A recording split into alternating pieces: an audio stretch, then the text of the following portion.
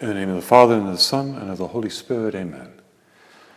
My Lord and my God, I firmly believe that you are here, that you see me and that you hear me. I adore you with profound reverence. I ask your pardon for my sins and for the grace to make this time of prayer fruitful. My Immaculate Mother, Saint Joseph, my Father and Lord, my guardian angel, intercede for me. As we stop this afternoon to try and pray, to give our Lord our attention, our heart, our interest, let's listen to St. Luke as he tells us of one of those encounters with Jesus after the resurrection. Now on that same day, the day of the resurrection, two of them were going to a village called Emmaus, about 7 miles from Jerusalem, and talking with each other about all these things that had happened. While they were talking and discussing, Jesus himself came near and went with them, but their eyes were kept from recognizing him. It's very easy to imagine the scene, these two men making their way from Jerusalem to Emmaus. In the afternoon, it's getting late in the day. It's a well-traveled road, people coming and going, carts, people on foot, on horseback. And in the middle of that very familiar, that very ordinary tumult and noise and chaos, they're talking. And they're talking about things that have troubled them deeply, that have confused them, that they can't understand and make sense of. They can't see the meaning of it. And in the middle of that conversation, someone comes up alongside them, as many people are coming by, and is walking at the same pace that they're walking. And he starts listening. And he starts asking them questions, as we'll hear in a moment. But just to stop the narration of the gospel and for us to just pause and consider how gentle Jesus is in his approach, how ordinary. No special effects, no thunder, no lightning, no swelling music in the background. Jesus very simply is there, walking next to them.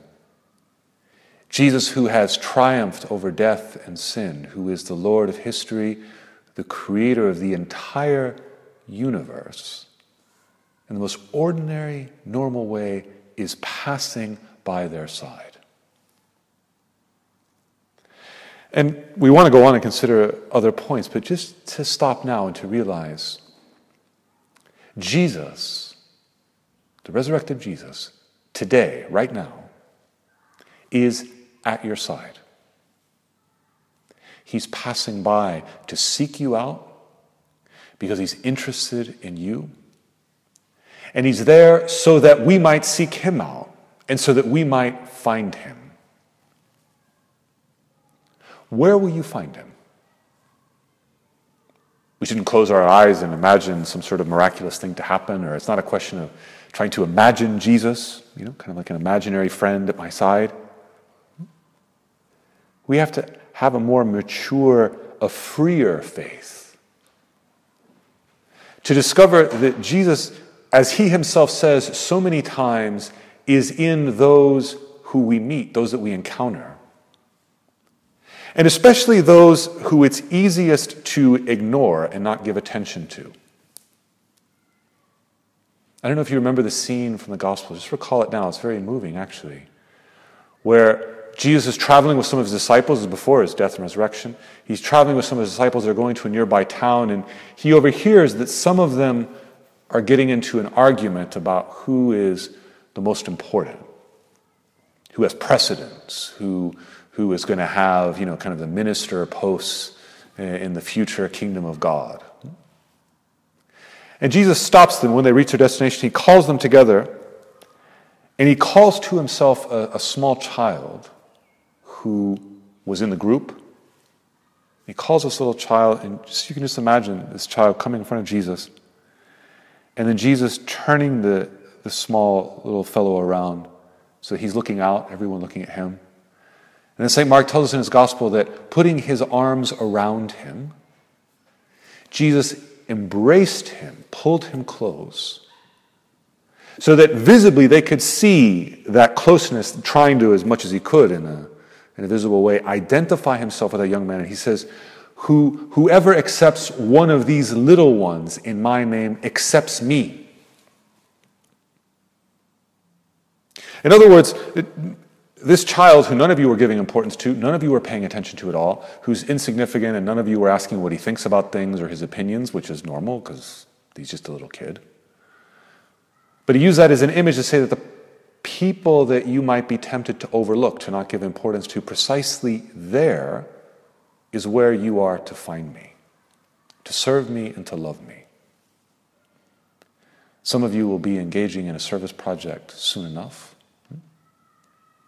And this fundamental teaching of Jesus, that he is to be found in the needy, is very important for us.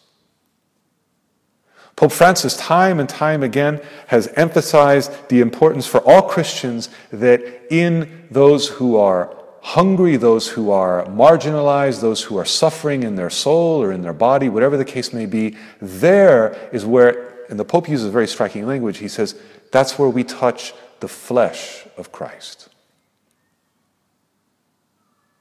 That's not what you'll see. It's not what you feel. But it's what is there. It's what's true. You see, Jesus is so much closer than we imagine as a result of his resurrection. He's at our side and he's calling us to a greatness of soul. And greatness of soul is a consequence of giving ourselves. And that is why service projects like the one that some of you are going to be involved in, the person who most benefits from it is you, not them. You are the one who benefits by coming out of yourself, by giving yourself, and discovering Christ as not someone who's just in your imagination, someone who's a personal, private opinion, but Christ who is passing by out there in reality of the world, and especially in the reality of the world that is hurting and aching and in need. That is where Christ is close. That's where we are to serve him, first and foremost. Now, for that, we don't have to go necessarily to exotic places. We don't have to find people who are, homeless or physically ill or disfigured or in horrible situations or migrants. We need to do that as well.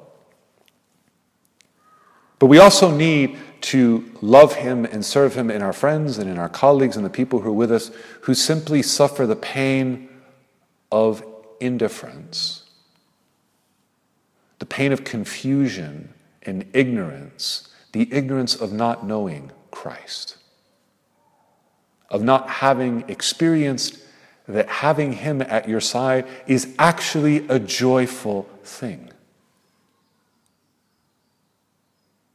Because I'm saying all of this, but and maybe you're listening to it in your prayer and agreeing with it in the sense that maybe in faith that, yeah, that's right, that it's a good thing that Jesus is at my side.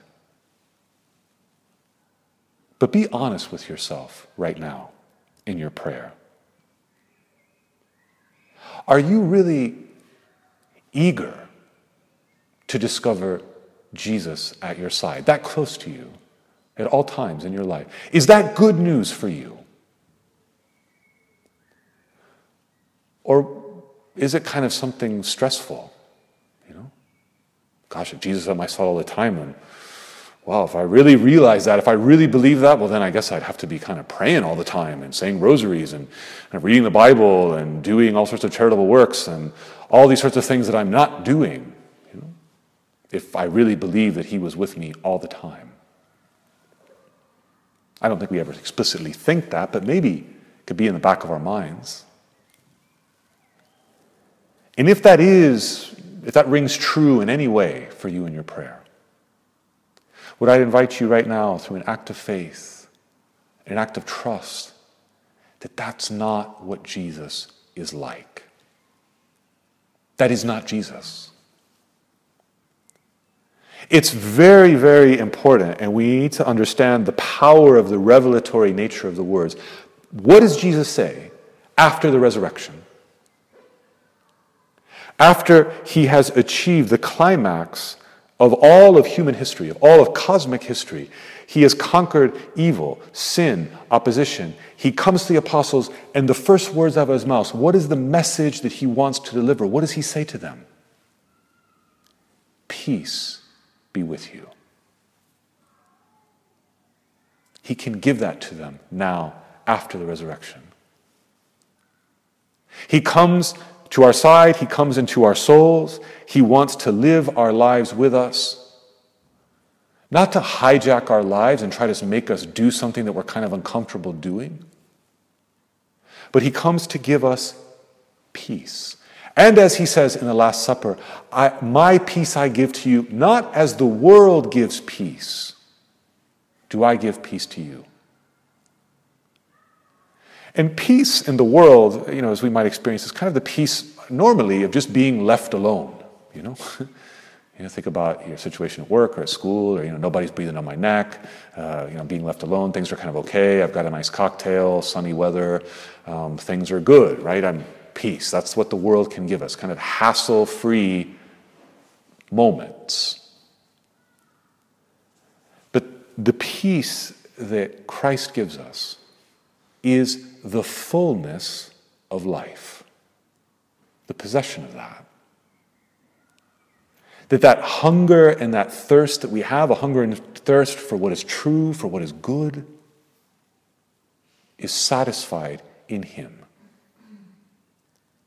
And to realize that he's passing at my side in my daily life is a little bit, and it's always going to be limited, and it's always going to be hard in our daily experiences because life is hard. And there's setbacks and things that go wrong. But if we want to in faith to try to find him there, we will tap in a little bit, much more than we imagine, into that Jesus who, when we meet him, peace be with you. Let's go back to our two disciples who've just encountered Jesus on the road without realizing that they're Jesus and that he's Jesus, and that conversation begins. Jesus asks them, "What are you discussing with each other while you walk along?" They stood still, looking sad. Then one of them, whose name was Cleophas, answered him, "Are you the only stranger in Jerusalem who doesn't know the things that have taken place there in these days?" It's wonderful, the realism of this story, reflecting the way in which these two disciples would have told it over and over and over among the first Christians, their experience. Told it like it was. Jesus comes and, what are you talking about? And that reaction of annoyance. Are you the only person who doesn't realize why we're upset? What's happened? Haven't you heard?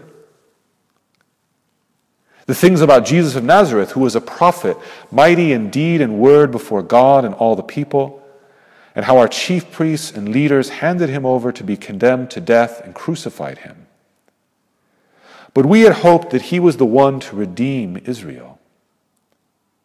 Yes, and besides all this, it is now the third day since these things took place. Moreover, some women of our group astounded us. They were at the tomb early this morning, and when they did not find his body there, they came back and told us that they had indeed seen a vision of angels who had said that he was alive. Some of those women who were with us went to see the tomb and found it just as the women had said, but they did not see him. Hearing all that he says, Cleophas and his companion agreeing with him, it's actually, in a sense, extraordinary that they're leaving Jerusalem to go back home. They're walking away in despair. Because what they've heard is fairly extraordinary. That some of the women went to the tomb and it was empty. They came back saying that they saw angels who told them that Jesus was alive. Peter and some of the others went, but they didn't see anything. They just saw an empty tomb. You'd think that at least out of curiosity, they might want to stay back and kind of find out what had happened, what was going on. But such was their disappointment, and even more than that, such was their kind of demanding that, look, unless we see something, we're not going to believe it. We're not going to trust what other people say. We need to believe on our terms. And right now in our prayer, what we need to stop and consider, because this is a theme that appears time and again in the accounts of the resurrection. Let's consider how important trust is in our life of faith. That we come to know Christ, we come to grow in our faith through what others tell us. Not because I just close myself in a room by myself and with my own thinking and my brilliant intelligence come to an understanding of faith and who Jesus is and therefore of the truth. But as a wonderful gift, I have been brought into this larger family, which is the family of God that we call the church. And it's there through the teaching of the saints and the teaching of the tradition that's been handed from the apostles down to us century after century, that we receive this trustworthy testimony of who Jesus is, of what God is like. And faith is to trust that. Remember, another instance of this is Jesus' encounter with Thomas. Thomas who hears what the other apostles say about Jesus, Thomas who hears that Jesus, their witness that Jesus has been risen from the dead, but who refuses to believe. He will not trust what he's told. He says, I will only believe on my conditions. If it works out for me, according to this way, if it works out for me, if I see, if I touch. Maybe it's worth asking ourselves right now in our prayer, again, trying to be honest and sincere, not giving the right answer, but the true one. Am I waiting for Jesus to somehow prove himself to me? You know, before I have a real faith, before I really give myself wholeheartedly, before I really entrust myself to him, I don't know, I want to see something a little bit more clear. I want to feel something more passionate. I want whatever put in the condition may be. Circumstances to change, when I get older, whatever. Am I waiting for Jesus to prove himself to me, and then I will believe? If there is any condition that we can become aware of what we're putting on having real childlike trust in God, right now in our prayer, Lord, teach us the fantastic, life-giving path of trusting you. Give us the wisdom, give us the courage to trust, to unite myself to this family of God that reaches all over the world. When you and I believe, when we believe what the church teaches us about God, about Jesus, about salvation, about the purpose of the world and the destiny of the cosmos, we are uniting ourselves to something much bigger than ourselves. So we don't rely on how certain I feel, but I trust what I hear. And that's not us turning our brains off and ceasing to think and allowing ourselves to be kind of pulled like a puppet by strings by someone else. It's a very human, a very noble act to trust in a reasonable way those who can give us a trustworthy testimony and witness. And that's what we do in faith, and that's what unites us to Christ.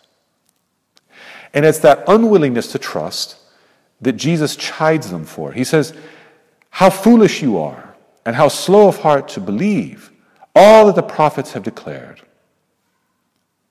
Was it not necessary that the Messiah should suffer these things and then enter into his glory?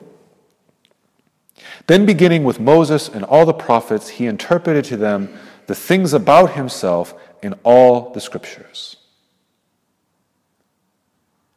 As they're walking along, Jesus, without them still, don't realize it's Jesus yet, this, for them, a stranger, suddenly becomes very passionate, very animated. And as he does this, he starts saying, and what about this? And the prophet Isaiah, and the prophet Ezekiel, and Hosea, and all of the prophets, and Moses in this event. And he starts describing how all of these were actually speaking about Jesus of Nazareth and what would happen in his life. He starts pointing out one passage after another in this event and that other. And in that passionate conversation, what starts happening is Jesus, without them realizing that it's Jesus, starts helping these two men understanding how everything that before, all they saw was just confusion, stuff that didn't make sense, how all of those events actually had to do with Jesus. He was present in them. This is what St. Luke says when he says, he interpreted to them the things about himself in all the scriptures. So very simply, what happens in that conversation, and it's important for us to consider it because it's a beautiful image of what we aspire to in our personal prayer. Listening to Jesus, talking to him, and the consequence of that listening and of that talking is that these two men begin to see and discern how the story of their lives has at its center the person of Jesus of Nazareth. That Jesus is the one who unlocks the meaning, the purpose. That meaning and purpose was hidden to them. They didn't see it. They hadn't realized it. They just saw things that didn't make sense, that they couldn't understand, something that was upsetting them and depressing them. But Jesus, through that personal conversation, through that dialogue, helps them see how all of those things were related to himself. Our prayer needs to do the same thing.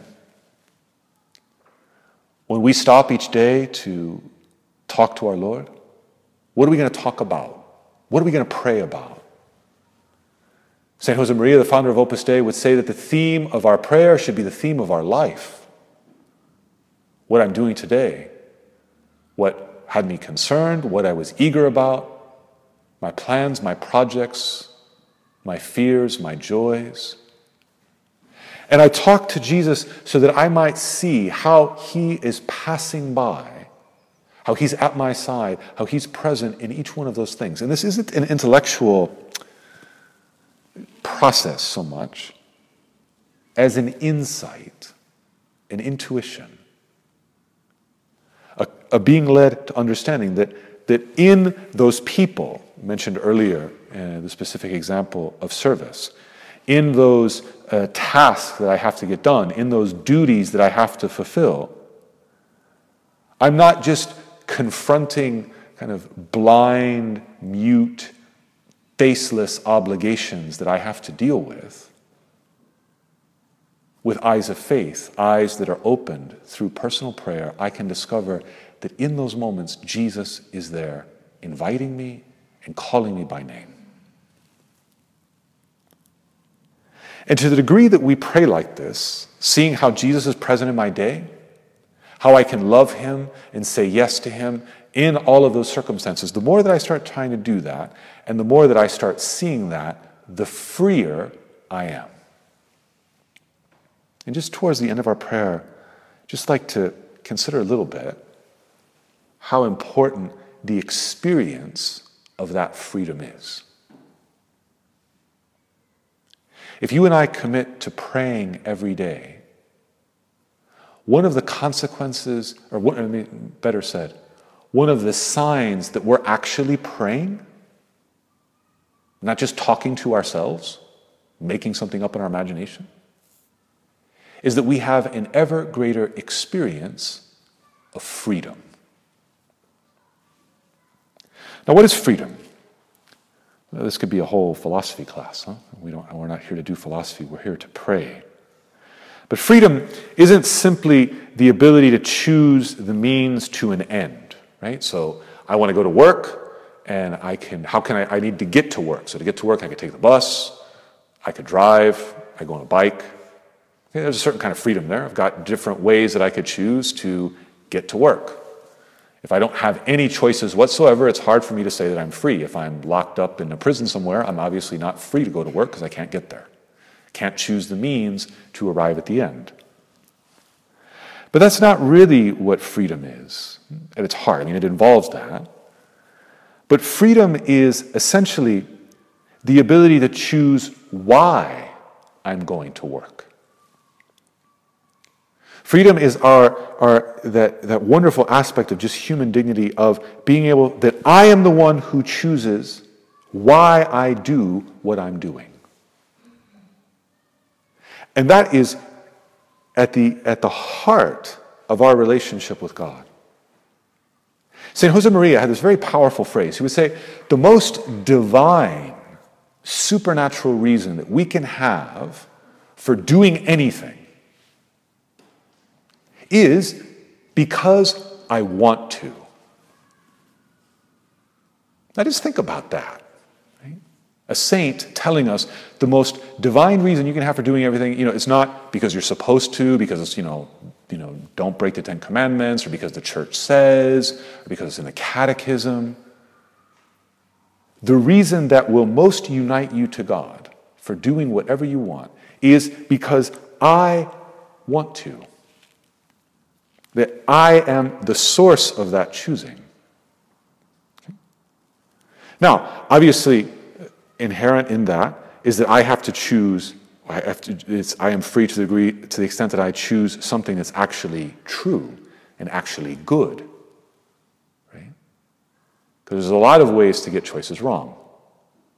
There's a lot of caricatures of freedom. Just to take an extreme example, think about any addiction. A person who is addicted, as they give in to whatever that craving or urge might be, to gamble or to drink or whatever it may be, in that moment, he might feel free, but every time he gives into that, he's enslaving himself more and more. It's only when because we want to and we choose to love something that is actually, in fact, good and true, that we experience the joy of freedom. And when we experience that joy of freedom, it's always going to involve us growing in love. Let's think about it. Can you imagine wanting anything or anyone more than what you love? Right? Whatever I love is what I most want. And whenever I'm doing something for someone that I love, or I'm doing something that I love, almost always we have an experience of feeling very free when we're doing that. We don't feel forced because we're doing it out of love. And with this we can connect what we were saying. We have to end our prayer, and there's so much more that we could say in this direction. But what we were saying at the beginning, if our personal daily prayer helps us discover how Christ is passing by at our side, what it will have as a consequence is help us to be freer. Because a lot of the circumstances in our life, we can't choose them to be some other way. We have certain people we live with, and we can't change that. If you have a boss that you don't like, many times you can't change that. Family members, physical illness, a lot of circumstances we have that objectively condition us. But if I choose to seek out Christ, even in those things that I wish were different, Lord, how can I love you even in this circumstance? What I'm doing is discovering a path of freedom. And to the degree that we do that, we discover the secret that all of the saints have discovered. That by discovering the risen Christ at their side, no matter how hard the circumstances were, no matter the most adverse, horrible situations, they were the freest of all people. Because they were loving the person who is true. As Jesus himself says in the gospel, if you continue in my word, you are truly my disciples, and you will know the truth. And the truth will make you free. When the disciples with this stranger finally arrive at their destination, they ask him to stay. He was planning to go further. And he comes in and they have a meal, and St. Luke tells us that it was in that moment that Jesus breaks the bread. And in the breaking of the bread, that moment they recognize that it's Jesus. They see him. And then he disappears. And all that's left is the bread. We too need to recognize him in the bread. We need to catch that glimpse. And that's why it's best if we can pray before the Blessed Sacrament, if we have that opportunity. If we can't, we can do it wherever. But when we participate in the Mass, that we go asking that in that very unique, particular encounter with Jesus in the Eucharist, that encounter help us to have the faith and the courage to discover him in so many other places and circumstances of our life. Thank you, my God, for the good resolutions, affections, and inspirations you communicated to me in this meditation. I ask your help to put them into effect. My Immaculate Mother, Saint Joseph, my Father and Lord, my guardian angel, intercede for me.